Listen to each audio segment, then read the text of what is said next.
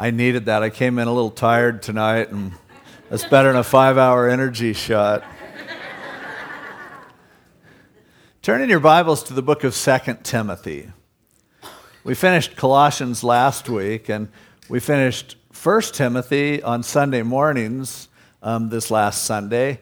So on Wednesday nights, I'm going to do 2 Timothy, and then on Sunday mornings, I'm going to go into 1 Thessalonians. So that's the plan.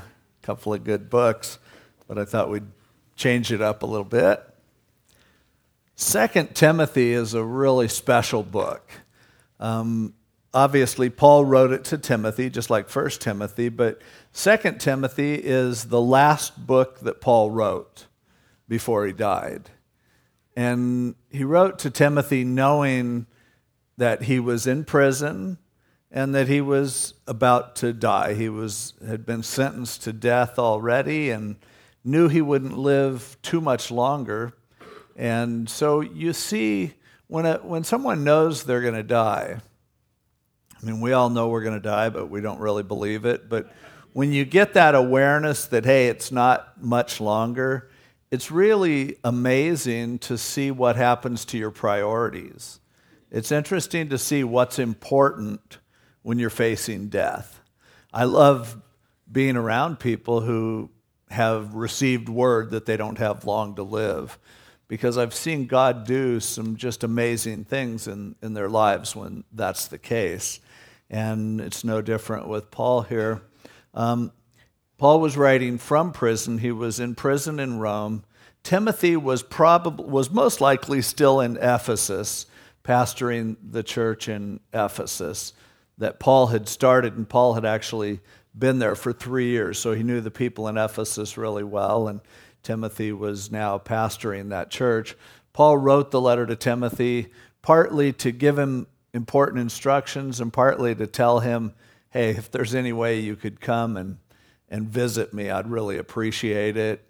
Let him know, we'll see in the last chapter that he said, bring my warm coat, bring my books.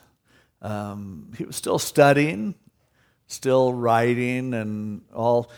Probably was written in 67 AD is the best estimate. The reason that we know that that's the latest it could be is that there's a lot of extra biblical history that says that Paul was ultimately executed by Nero. And Nero died in June of 68 AD. Now, that would mean this would have to have been written before that. And Paul, in the 4th chapter, says, try to come before winter. So it would have been in summer or spring of most likely 67 AD because of Nero dying.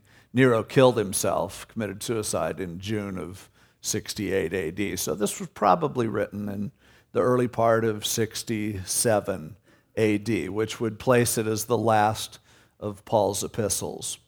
A lot of important stuff in it and a lot of bottom line stuff. And so I've always really enjoyed this book. Let's dive right into it. Paul, an apostle of Jesus Christ by the will of God. Paul would start his letters this way generally, recognizing that he was someone who was sent by God, by Jesus Christ, and it was according to God's will that he was doing what he was doing. He didn't take it upon himself. He didn't decide, when I grow up, I'm going to be an apostle. It was something that God just put on him and called him to, and it was by the will of God, according to the promise of life, which is in Christ Jesus. That's a unique thing that he uses here in 2 Timothy. The idea of it being according to the promise of life, which is in Christ Jesus. Jesus Christ is the one who gives us life.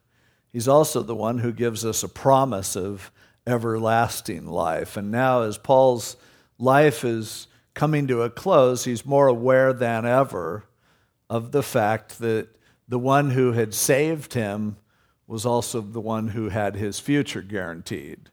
And so that's how he opens the book. To Timothy, a beloved son. Paul, in several places, calls people his son. In 1 Timothy, he called Timothy his son in the faith, and here he calls him a beloved son. Grace, mercy, and peace from God the Father and Christ Jesus our Lord.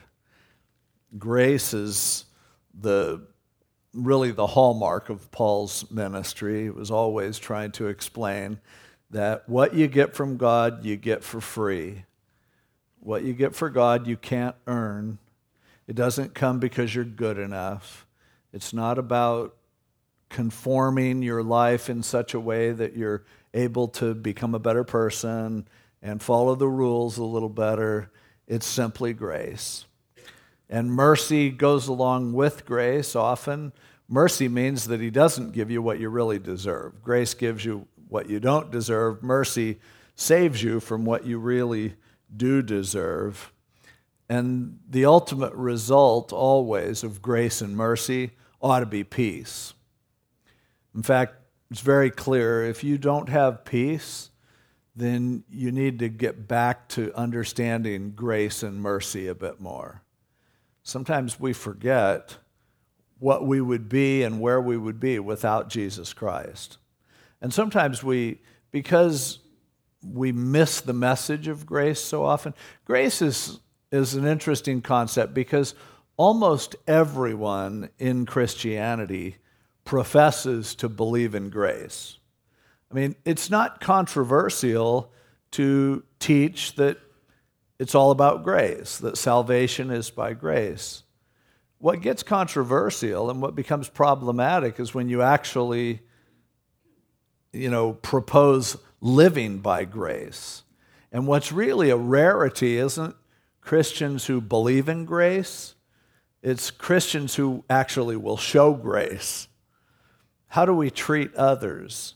Comes back to ultimately what we believe about grace. And if we treat others in a conditional way, if we love conditionally, if we demand certain things from them in order for us to have a relationship with them, it just shows that we don't get grace. Now, when you live an ungracious lifestyle, when you live a lifestyle that's judgmental, when you live a lifestyle that's striving really hard or that doesn't allow others to fail, you won't have peace. It just doesn't happen. The pathway to peace, the peace of God and peace with God, runs through grace always. And so whenever you're in turmoil, back up a little bit, remind yourself of grace. Remind yourself of what that really means. And when you're constantly at odds with those around you, good time also to consider, am I living in grace? I'm counting on grace to get me to heaven, but am I actually showing the kind of grace that the Bible says I'm supposed to, the kind of grace that actually God has shown to me? But it's beautiful when you begin to understand grace, really understand it enough that it changes your life, and you receive mercy, and therefore you're able to show mercy. You're able to deal with people's frailties and failures with mercy. What exudes from your life is grace and mercy. That's very rare, but that will bring peace. Peace in your heart, peace with others as well. And so whenever we're lacking peace, it's a good time to look at grace, mercy, and peace and see what went wrong, where we've come up short. And again, it comes from God the Father and Christ Jesus our Lord. If Jesus wasn't God, it would be really blasphemous to act as if, and in so many ways in the Scriptures, where God the Father and the Lord Jesus Christ are put side by side. Grace, who does it come from? Mercy, who does it come from? Peace, who does it come from? It comes from the Father and the Son, both. You don't get it just from one, just from the other, because they are both God. And that's the only way you could ever come to that conclusion.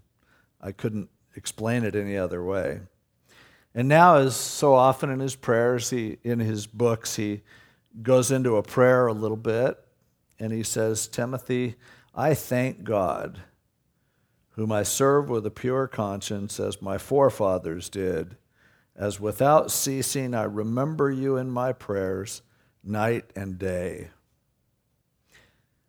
He says, I serve God with a pure conscience.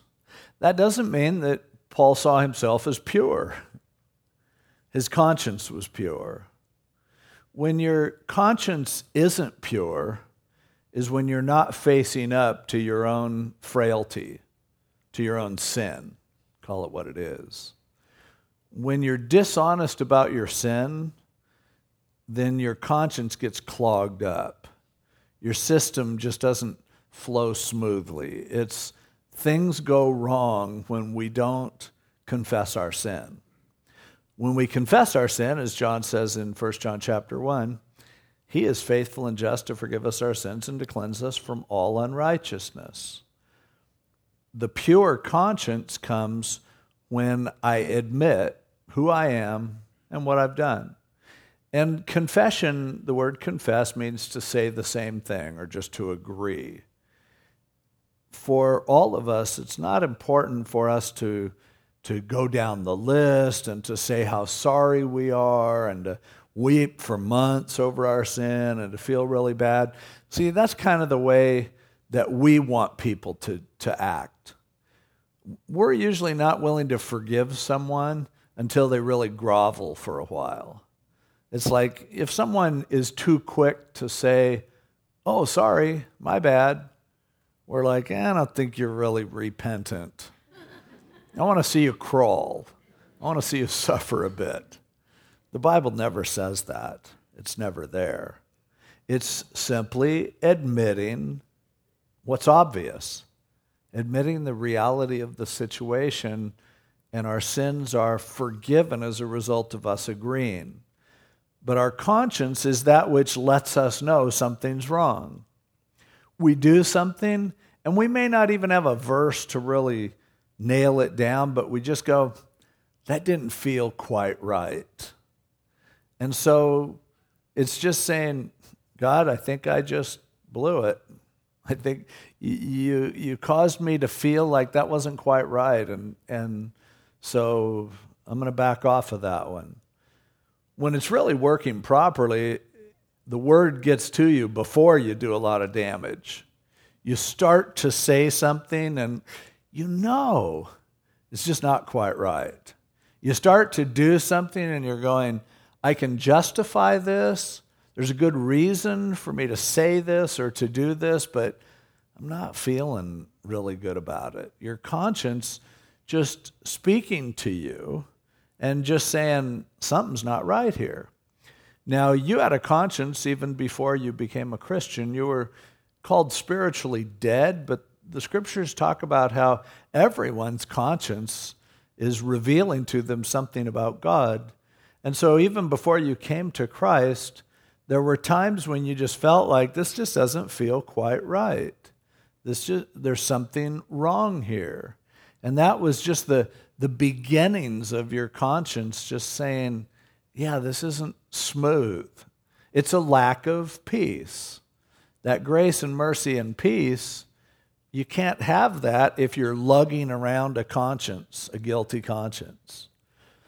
One way that people show a guilty conscience when their conscience isn't clean is when they're defensive. If you just question something and they snap at you, what? It's like that's to me, one of the greatest signs of a guilty conscience, of a dirty conscience, is when somebody's really sensitive, when someone gets irritated easily, when someone is snapping at others. When I find myself doing that, I try to back up a little bit and get some perspective and go, is there something in here that's just not right? Now, confessing our sins, I think, is something that the institutional church over the centuries clouded up by making it a deal where you have to go to a priest or to a pastor, depending on your denomination, and confess your sins. But, if you grew up in that tradition, you know that it did help. I mean, it made you feel better in a sense. And maybe, in the worst traditions, it gives you something that you can do to compensate for your sins. But it's getting it off your chest. The Bible does say that we should confess our sins one to another. And sometimes it's good. You don't have to go to a pastor or a priest. Sometimes it's good just with someone you're close to, someone who knows you well, and maybe not someone who's too close to you, someone that you have a good friendship with, but like if it's to confess to someone that you live with isn't always the best thing to do, because then you have to live with them while they work through it. But to find someone a little further away that you can open up to and share with is often a conscience-clearing sort of thing. And it's not a bad thing. It's not that God forgives you because you do that.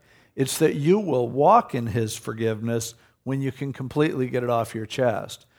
We have no idea of how much stress we bring into our lives. We have no idea of how much pressure we put on ourselves, how much pain we endure because we don't allow our consciences to be cleansed. The word here for, as he says, it's a pure conscience.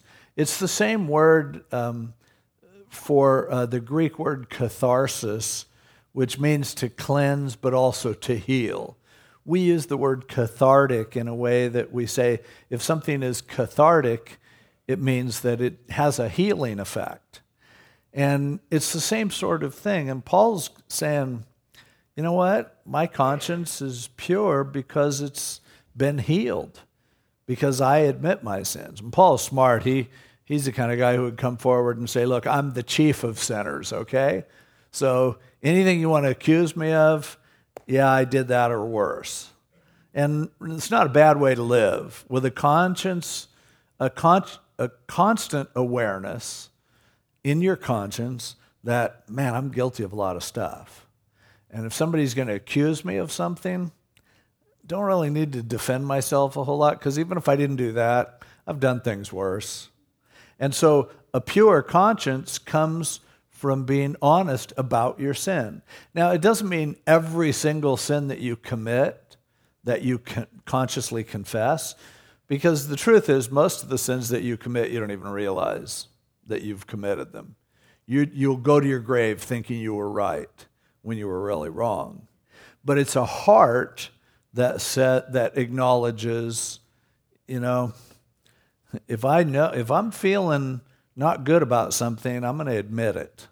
I'm going to back off anytime God convicts me of something and I see it, and I live my life with a constant acknowledgement of my own failure in the flesh, my own need for grace, my own desire to be forgiven by God. And so Paul self-identifies as someone who has come clean and who does that often.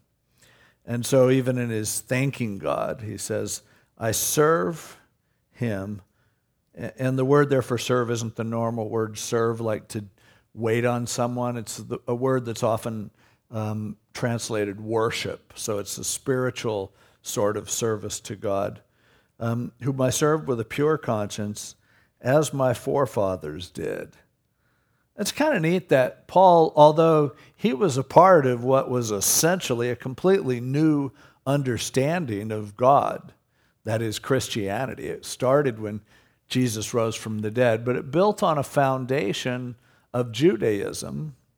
And so Paul could acknowledge that even though his forefathers didn't completely understand that which had been revealed to him, and it's why Paul often called it a mystery, yet he's acknowledging, I didn't make this up. I'm building on what I am a product of.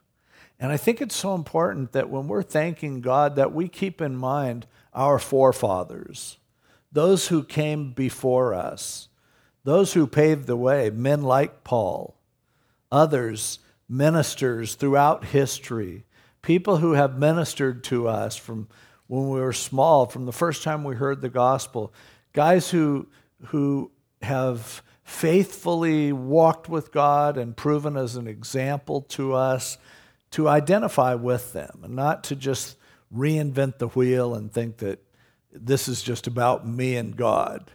No, this is about God having worked throughout history from the very creation of the world, and in the same way that our forefathers, even going way back to men like Abraham, in the same way that they worshiped God in spirit and in truth, they are our fathers spiritually.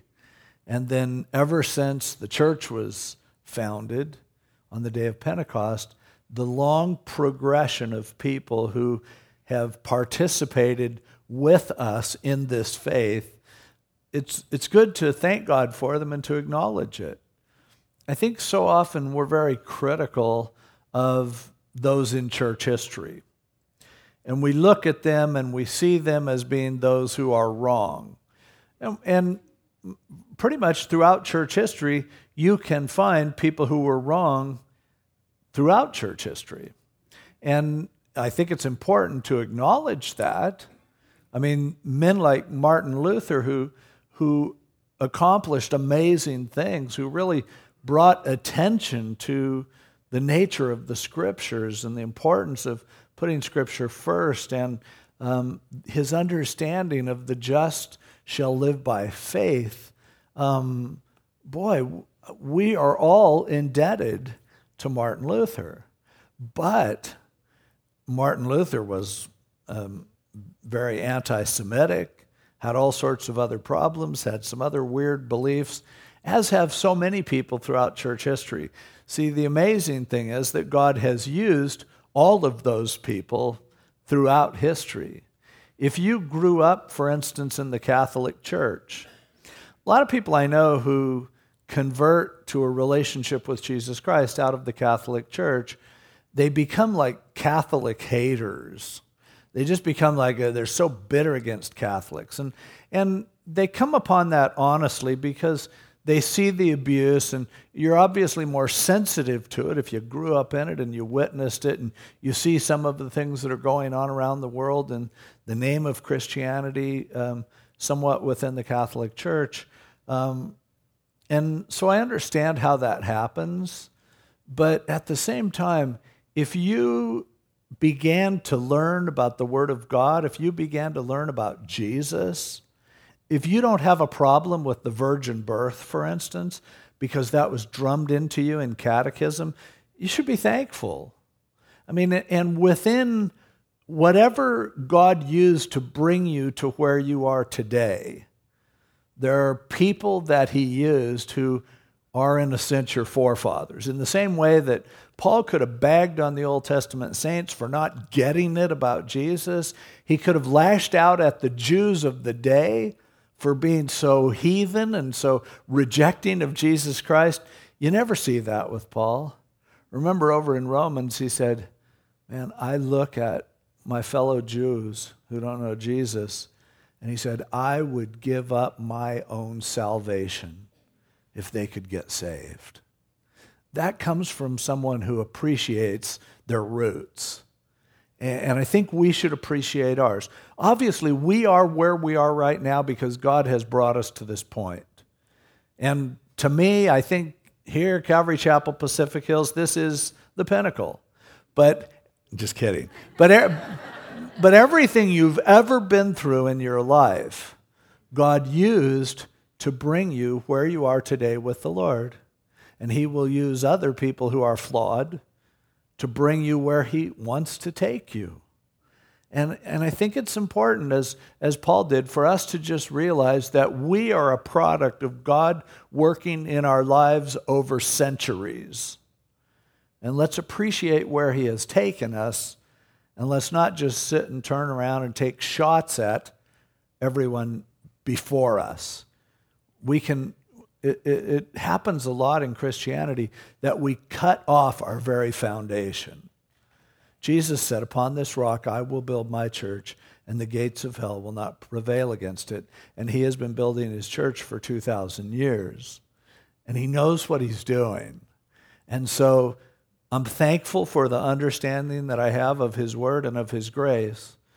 But I also realize that there are some ways in which I wouldn't even understand that had I not done some years in a legalistic system, or had I not been someone who totally didn't understand that. Sometimes you need to have the background set so you can see the contrast of that which God really wants you to see.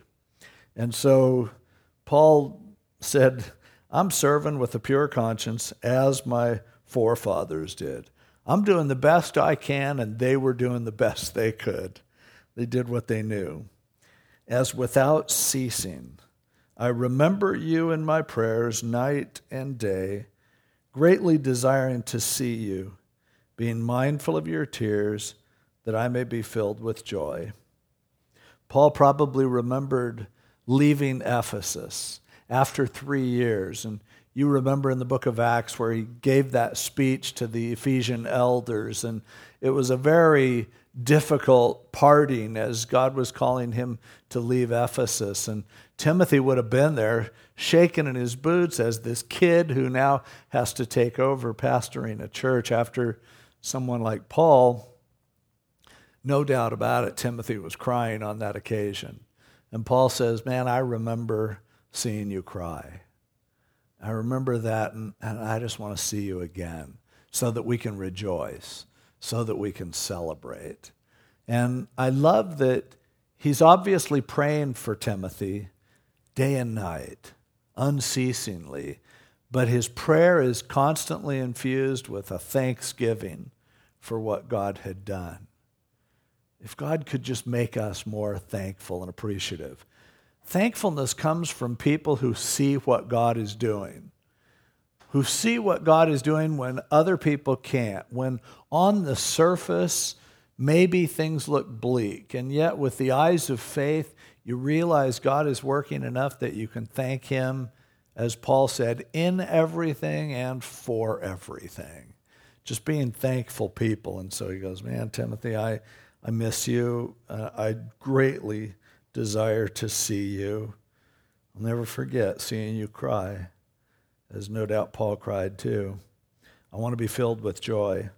But he said, "I'm really thankful when I call to remembrance the genuine faith." The word for genuine there in the Greek is the word that we get hypocritical from, but it has the prefix of "an," which is not hypocritical. So he says, your faith isn't faking it. It's real. He goes on later in the chapter to talk about some people who he felt apparently had faked it. There are always going to be hypocrites in the church.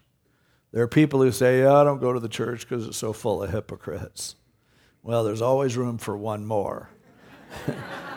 But Paul said, "I saw your faith and I knew you meant it. I knew it was real. And I'm thankful for that. The genuine faith that is in you, which dwelt first in your grandmother, Lois, and your mother, Eunice. And I'm persuaded it's in you also." Again, following through on his thoughts about the forefathers. And he says, it's not just forefathers, it's foremothers. He said, "I saw that genuine faith in your grandma." The word that's translated grandmother here is the Greek word mama. And then the Greek word for mother is the word mater, from which we get mother. Mama was originally in older Greek, was a word that would be spoken of your mother, just like we would use mama, mommy. But in later Greek, it developed that you would call your grandmother mama and you would call your mom mother. And so he's using those and talking about these two godly ladies who laid that foundation. None of us had parents who did it all right. But if you had parents, as I did, who delivered the word of God, who took me to church, who prayed for me, who who put those spiritual values high. You've got to appreciate that. Because, again, those are the seeds that are planted that end up growing up into who you are today. Now, some of you might go, my parents weren't Christians, my grandparents weren't Christians, I come from a long line of pagans. But I would bet you there was someone, maybe a neighbor, maybe a friend, maybe an aunt or an uncle. I'd be really shocked if there wasn't someone back there who was praying for you and holding you up before the Lord. Most of you know who that person was. It just jumps right into your head. Some of you don't. I'm sure they were there. And Paul here was just saying, appreciate that, Timothy, by saying, Timothy, you have the same faith that your mom and your grandma had. Obviously, Timothy had it in a greater way than they did. He was pastoring a church. But Paul was honoring the fact that they had that input into him and raised him. Timothy probably didn't have a dad in the home. If he had a dad, his dad probably wasn't a Christian, because there's no mention of his father at all. And the very fact that Paul would call himself Timothy's father would tend to indicate that he probably didn't have one, at least not a great example of one. And so it reminds us of the importance of praying for the younger generation, especially praying for the kids who are maybe growing up in broken homes or growing up in difficult circumstances. I remember a family years ago at Calvary Costa Mesa who used to take in foster children. And they would take in foster babies. And that was, I can't even imagine, because they would take in a little baby, get so attached to them for a couple months, and then social services would find a family to adopt them, and they would have to give them up. And I talked to them one time, and I said, how can you do it? And I knew how close they were to these babies, because they would always bring the babies to dedicate them to the Lord at the church. And so you'd see them up there practically every Sunday with another baby, getting it dedicated. And they said, we don't know what's going to happen to these kids, but we know that while they're with us, we're praying for them constantly, and we keep their pictures, and we pray for all of our little kids that we had, and they've all been dedicated to the Lord. So they got up in front of the church, and a couple thousand people prayed for them. They said, that has to make a difference.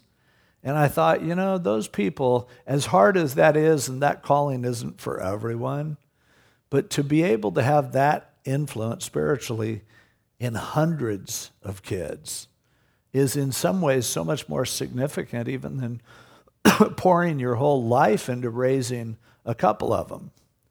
Plus, you get rid of them while they're still cute. But Paul is just thankful for that heritage that Timothy had.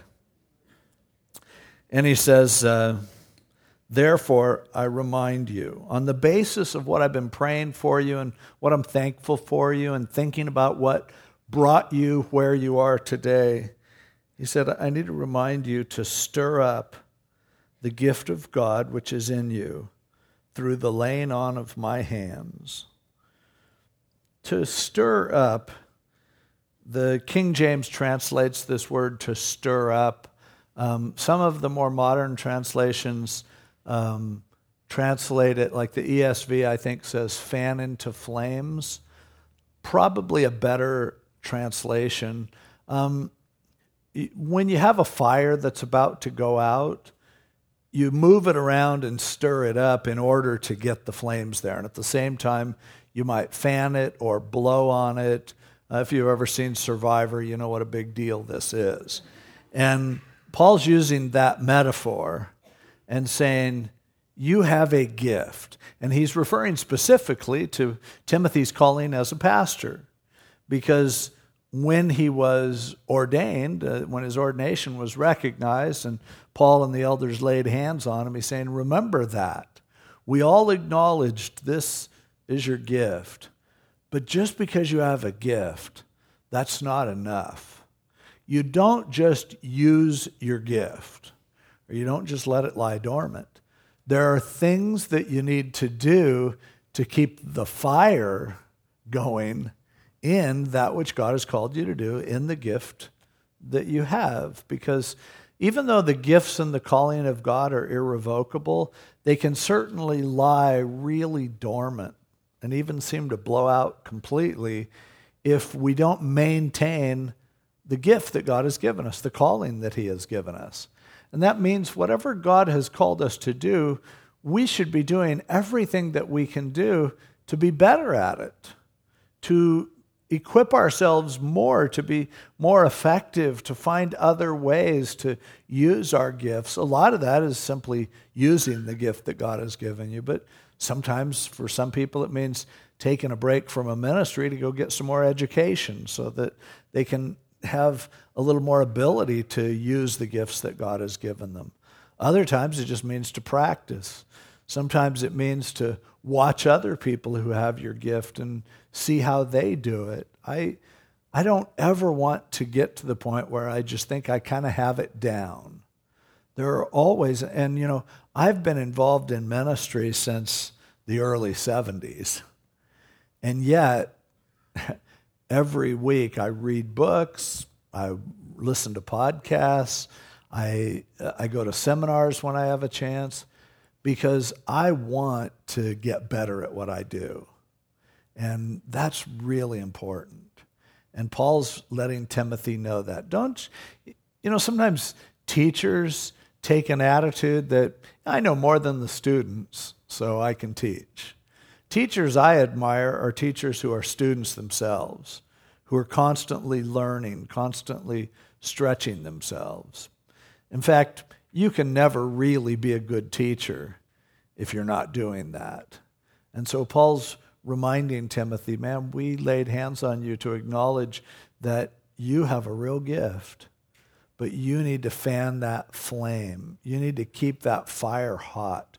You need to stoke those coals so that you will constantly, and as he said in 1 Timothy, so that everyone can see your progress, see that you're getting better at what you're doing, see that you're putting out an effort to get more proficient at what God has called you to do.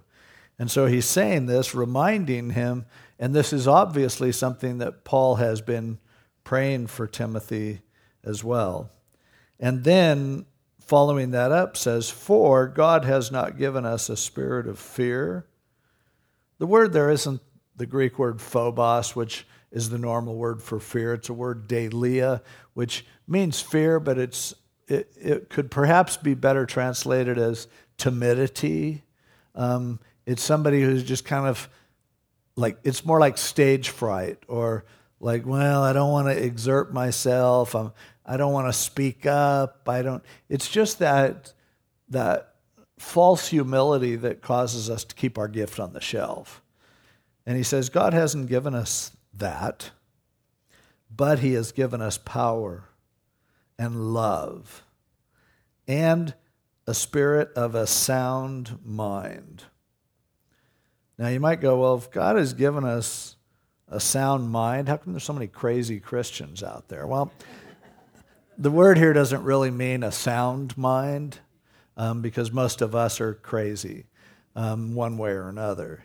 But a better translation of that word is actually discipline or self-control. Now, you can see why they would translate it a sound mind, but the idea isn't sound mind as opposed to being out of your mind. It's the idea of a sound, solid mind as being one that has it together. And it's really more a life that has it together. And so he's saying, in contrast, instead of being timid, make sure that you know that God has given you a spirit of power. Jesus had said to the disciples, but you, in Acts chapter 1, verse 8, but you will receive power, dunamis. After that, the Holy Spirit has come upon you, and you'll be witnesses unto me. He said, all power has been given unto me in heaven and in earth.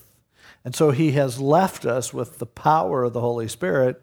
And he said, hey, there's no reason why you need to be all shy about doing what God calls you to do or shy about saying what God tells you to say, because God has given us the Holy Spirit and his power, and he wants to use that. But he's also given us a spirit of love. Power and love together often don't mix. There are a lot of people who are really bold and powerful. They'll tell you what they think. And they'll go, God hasn't given us a spirit of timidity, but power. Power and love. And it takes a whole different category of person to have the power of God working in your life and the love in order to get away with it. There are some people who can tell you anything because they are so loving, you know they love you, you don't have a question about that. And as a result, you will allow them to stick their nose into your life because you already know how they feel about you. To be loving without that power doesn't do a lot of good either. That's why the Bible talks about speaking the truth in love. You need both. We desperately need people who can be honest with us, but they need to be loving people or else it just doesn't work. God has given you, if you're a child of God, you have that spirit of power and you have that spirit of love. It's in there. You just have to allow it to flow forth, to come through you. And then again, thirdly, the discipline, the self-control, the sound mind, having it together. It's amazing how many times the scriptures talk about how important it is for us to have self-control, especially in the context of the Holy Spirit. The fruit of the Spirit is love, joy, peace, long-suffering, gentleness, goodness, faith, meekness, and self-control. Now, we tend to think of the Holy Spirit as being, that's giving up my control and letting him control me. Yes, but when he controls you, you control yourself. You take what he has given you and you line your ducks up in a row and you put discipline into your life. You will never be able to live a healthy Christian life unless you have some discipline in your life. The Christian life is not for flakes. You can't just fall back on grace and be lazy and undisciplined. The Christian life should be a life that's full of grace, but at the same time, within the parameters of that grace, we ought to be able to plan, we ought to be efficient, we should be responsible. I mean, these are all things that are a part of us being who God wants us to be. And you cannot even pretend biblically to be filled with the Spirit if you're not all of those things: love, joy, peace, long-suffering, gentleness, goodness, faith, meekness, and self-control. And I think that's the one that we miss the most. Because it's funny, when you take the last one and you put it first, it's amazing what happens with all of the other things. See, you have power, but unless you learn to use that power, what good's it going to do you? You may be a person who can go approach anyone and talk to them about the Lord and just come up to them and say, do you know that Jesus loves you? And if you have that kind of strength, hey, that's awesome. But I hope you've also done your homework, because usually the response to Jesus loves you is not, can I pray a prayer after you and become a Christian? People have questions. How do you learn how to deal with those questions? You do your homework. You study to show yourself approved to God. That's a part of the responsibility of a Christian. And so power without self-control is just, it's like trying to use a shotgun when you need a sniper rifle. With a sniper rifle, you can have incredible range if you have the right bullet and the right barrel that's tailored and the right sights so that you can just put it on a dime. A shotgun just throws a blast out there. It doesn't go very far. It'll do its damage in the right situation, close up. But when you need precision, you generally don't use a shotgun. And it's the same thing with what God calls us to. Usually the shotgun approach isn't the most effective. He calls for surgical strikes. He calls for precision.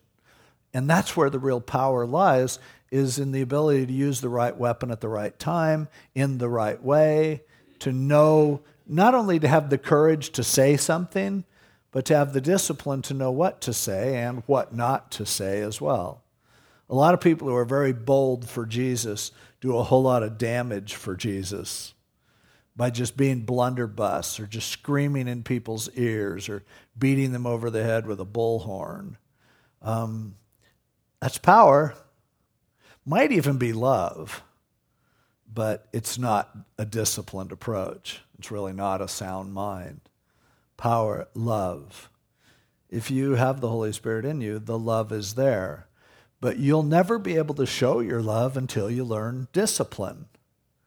Discipline is what, like, you can sit there and you can have 1,000 people that you really care about.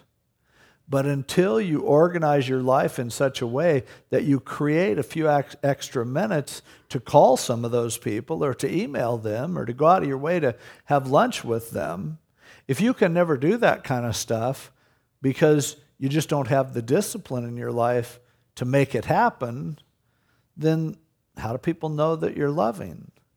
The discipline sets love free, gives it a channel to operate, gives the power of God a channel to operate. And so he's just letting Timothy know this formula. Hey, don't be timid, but you've got power, you've got love, and you've got discipline. And you put those three together, you'll be using that gift. You'll be stirring up that gift. Huge things can happen for you. So really important couple verses there that you might want to underline. Therefore, on the basis of that, don't be ashamed of the testimony of our Lord. Several times, Paul warns Timothy about not being too shy, so he probably was kind of, cautious, was kind of reserved. Don't be ashamed of the testimony of our Lord, nor of me, his prisoner, but share with me in the sufferings for the gospel according to the power of God. Don't be afraid that if you do what God tells you to do, it might hurt. It might be difficult. Somebody might laugh at you. Someone may put you down or make fun of you. He goes, don't be ashamed. Don't let that stuff scare you. Now, we'll see later that a whole lot of people had kind of turned on Paul by this time. And he knew, if you do what God calls you to do, some people will turn on you. You will always find out who your friends are, and more than that, who they aren't, when you have to do something that God tells you to do that they don't want you to do. As long as you're doing what they want you to do, you don't know if they really are your friends or not. But Paul had difficult things that he had to do that people disagreed with, and as a result, he lost a whole lot of friends and suffered a lot of mistreatment as well. But he says to Timothy, don't be afraid of that. You're in good company. You're with me. Some of that's going to happen, but don't be ashamed. Don't let negative consequences keep you from doing what God is calling you to do. According to the power of God, who has saved us and called us with a holy calling, not according to our works, but according to his own purpose and grace, which was given to us in Christ Jesus before time began. He said, remember, we're saved by grace, not by what we do, not by works. We have a holy calling. That is, we are called to holiness. Yeah, God wants to make us more holy. There's no doubt about it. That's his agenda for us. But it doesn't happen by us doing it. It happens by his grace. And then he talks about the fact that God has called us, but not only that, even more so, it was given to us in Christ Jesus before time began. It was his purpose, it was his grace, it was his calling. I don't completely understand this, but Paul's point in bringing this up, as he brings it up several times, is that God's plan for you started before you existed, before anything existed. Now, I don't understand that, but because I can't even fathom something that was before time. I can understand it intellectually a little bit, but I can't really feel it. I can't really sense it. But, you know, I can just make myself crazy trying to figure out God calling me before I existed, because I'm not eternal, but he always knew all about me, and he called me and had a plan for me. And I'm not going to understand it, and I won't argue about it, but I'm going to believe it, and I love it. Can't put all the pieces together yet. In heaven I will. But at this point, I'm just going to go, it's amazing to me. And it's a reminder of grace, because what possible good could I have ever done before I ever existed, before time even existed? And again, Paul's using it to illustrate the fact that it's all his grace, it's not our works.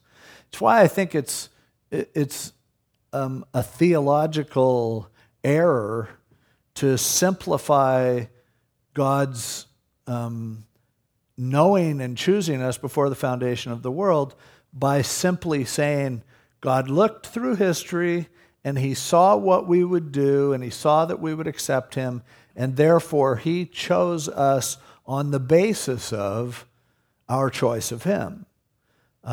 That's generally the Arminian position of divine election, and I can't accept that. It makes sense, just like the Calvinistic position makes sense, and I don't accept that either. But here he is definitely saying, as proof of God's grace, it had nothing to do with what you did. It had nothing to do with your work. So I just accept that, and remember the reason he's saying this to Timothy is for Timothy to understand this incredible nature of the eternal plan that God has for his life. And so I'll go with that. His purpose, his grace, it's all for free. He saved us for free. And it's now been revealed by the appearing of our Savior, Jesus Christ. By the way, it was the power of God who saved us. And who's our Savior? Jesus Christ in the very next verse. Jesus is God, in case you haven't noticed that by now, reading the Bible. Revealed by the appearing of our Savior, Jesus Christ, who has abolished death and brought life and immortality to light through the gospel, to which I was appointed a preacher, an apostle, and a teacher of the Gentiles. He said, I'm wearing a few hats. I'm a preacher. I'm someone who's declaring the good news, or an evangelist, we might say. I'm an apostle. I was sent to plant churches and to write scripture and to build the foundation of what God's doing in the church. And I'm also a teacher of the Gentiles. I explain how this whole thing goes down. And he says, he appointed me that according to his gospel of grace. Verse 12, for this reason I also suffer these things. That's why I'm in prison. That's why I go through what I'm going through. Nevertheless, I am not ashamed, for I know whom I have believed, and am persuaded that he is able to keep what I have committed to him until that day. Paul said, I'm not ashamed, even though I understand that I am hurting big time because of what I'm called to do. I don't have a problem with that. I don't hesitate to share the gospel where God opens the door, because he says, not I know what I have believed. It's not about knowing what you believe. The demons know all kinds of information. It's not about doctrine.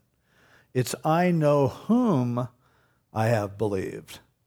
And there was that great hymn of the faith. I know whom I have believed, and am persuaded that he is able to keep that which I have committed unto him against that day. What a great song that is. I love it. And it comes from the scripture. Paul says, because I know him, I am not ashamed. I have no problem suffering. The suffering is nothing to me compared to knowing him. That's why over in Philippians, remember, Paul said, everything I had, everything I was, I counted all but sewage compared to knowing Christ. When you know him, you can never be ashamed of him. You can know about him and be embarrassed, but the more you get to know him, and as Paul says, and I know whom I have believed, and he says, I'm persuaded that he is able to keep what I have committed to him until that day. I have committed it to him. Now, the word there for commit is a word that refers to a bank deposit. Everything that I've done, he says, I am depositing it with him. I'll do what he calls me to do, and it's deposited. And I'm going to believe that that is going to pay off in huge dividends for eternity. Whatever I give to God is, he will be a debtor to no man. And so he says, it's because every time I do something for him, I'm making a deposit in the bank of heaven. I'm putting that together. It's the word paratithemi. Para means alongside, paired with, and tithemi means to place. Remember on Sunday I said tithemi means place, as in thesis means to place it down, antithesis, the opposite of what you place down. This is placed alongside, and you're saying, I've laid it with him. Whatever happens to me is his problem. And the reason that's not a problem for me is because I know him. I know whom I have believed. I have bet everything on him because I know him. And I know that he will make it worthwhile. And so he says, Timothy, hold fast the pattern of sound words which you have heard from me, in faith and love which are in Christ Jesus. Oh, by the way, I should have said in verse 12 too, he says, I've committed it to him until that day. That day is when everything is culminated. So he says, so Timothy, hang on to this good advice, the pattern of sound words. You've seen me preach. I just preach the word. I just declare the truth. Do the same thing. Faith and love which are in Christ Jesus. And then he says, that good thing which was committed to you, keep by the Holy Spirit who dwells in us. This word for committed is a different form of the earlier word. Remember I said paratithemi was the other word, to place alongside. Well, this it's paratithemi, but inserted in it is the word kata, which in the Greek means down. So if the first committed means to be placed alongside, this committed means to be placed down alongside. It intensifies the deposit that has been made. And so the idea of it is, you have made a deposit because you've taken yourself and everything that you have and everything that you are, and you say, I'm putting this in the bank of heaven. I'm trusting this to God. And he says, God deposited something in you, and it came from heaven and was deposited kata, down alongside you. And that is the ministry that he has called you to, the gospel that he has entrusted to you. And so he says, it's a good thing, and it was committed, it was paid down alongside you. Keep it by the Holy Spirit who lives in us. Do this in the Spirit. Do your ministry. This you know, that all those in Asia have turned away from me. When the New Testament refers to Asia, it's referring to what was the Greek or the Roman province of Asia, which is what it's today, it's mostly in Turkey. We would tend to historically call it Asia Minor.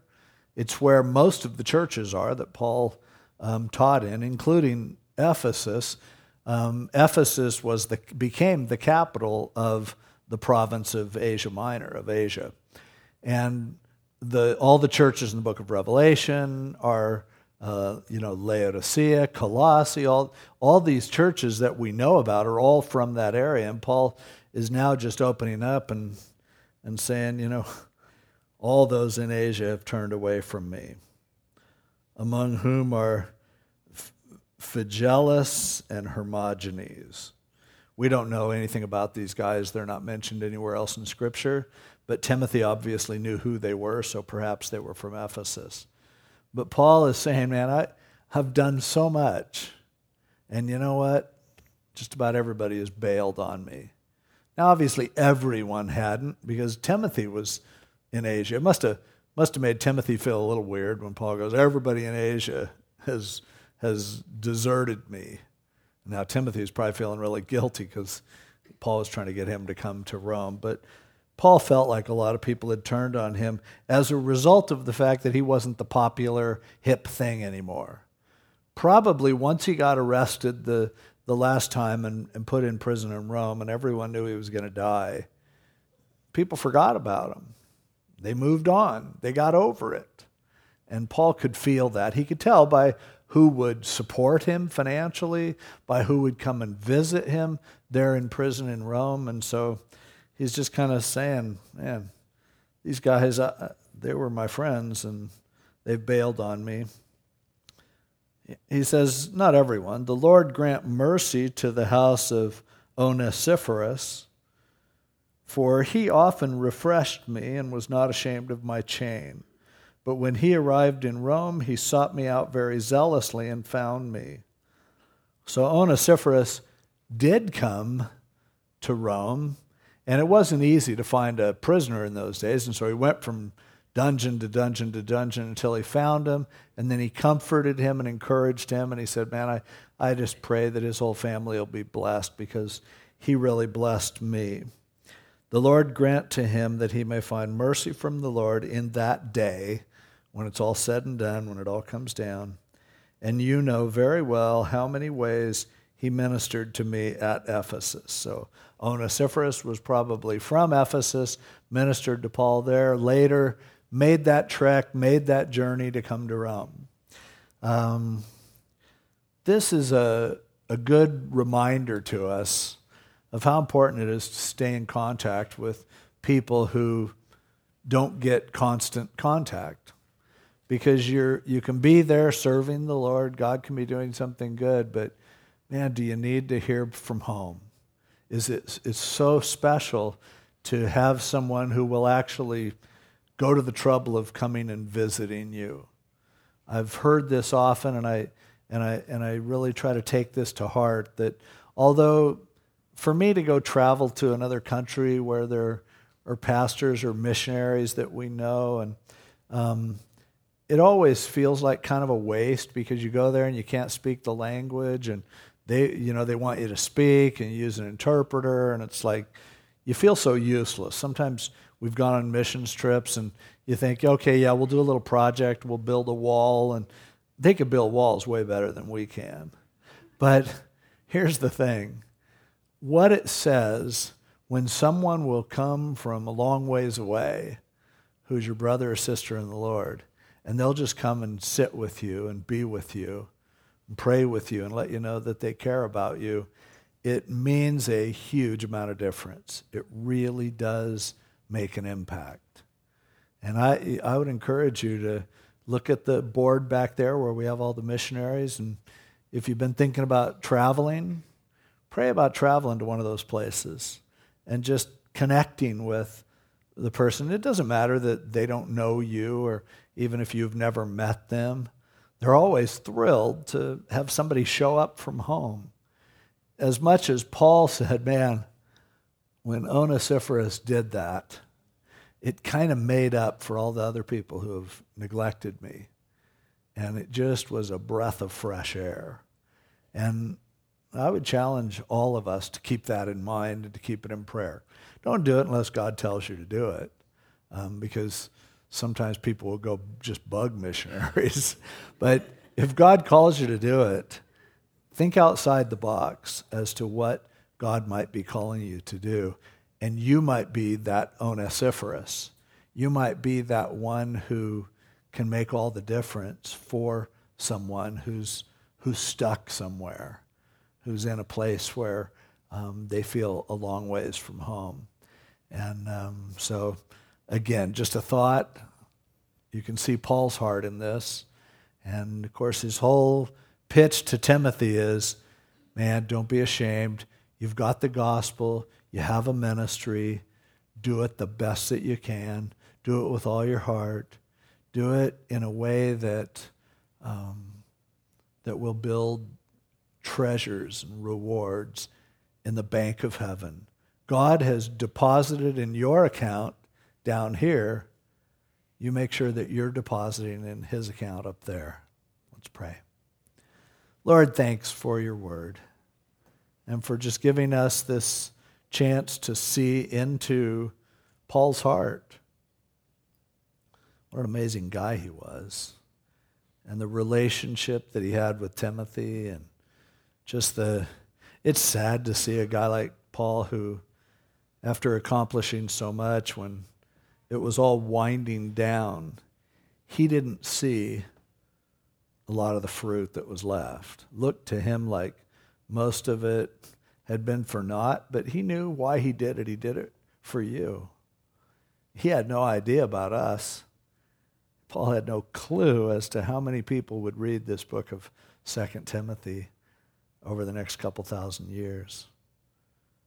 And Lord, I pray that we will be faithful in what you've called us to do, and we will trust you for the fruitfulness of our efforts.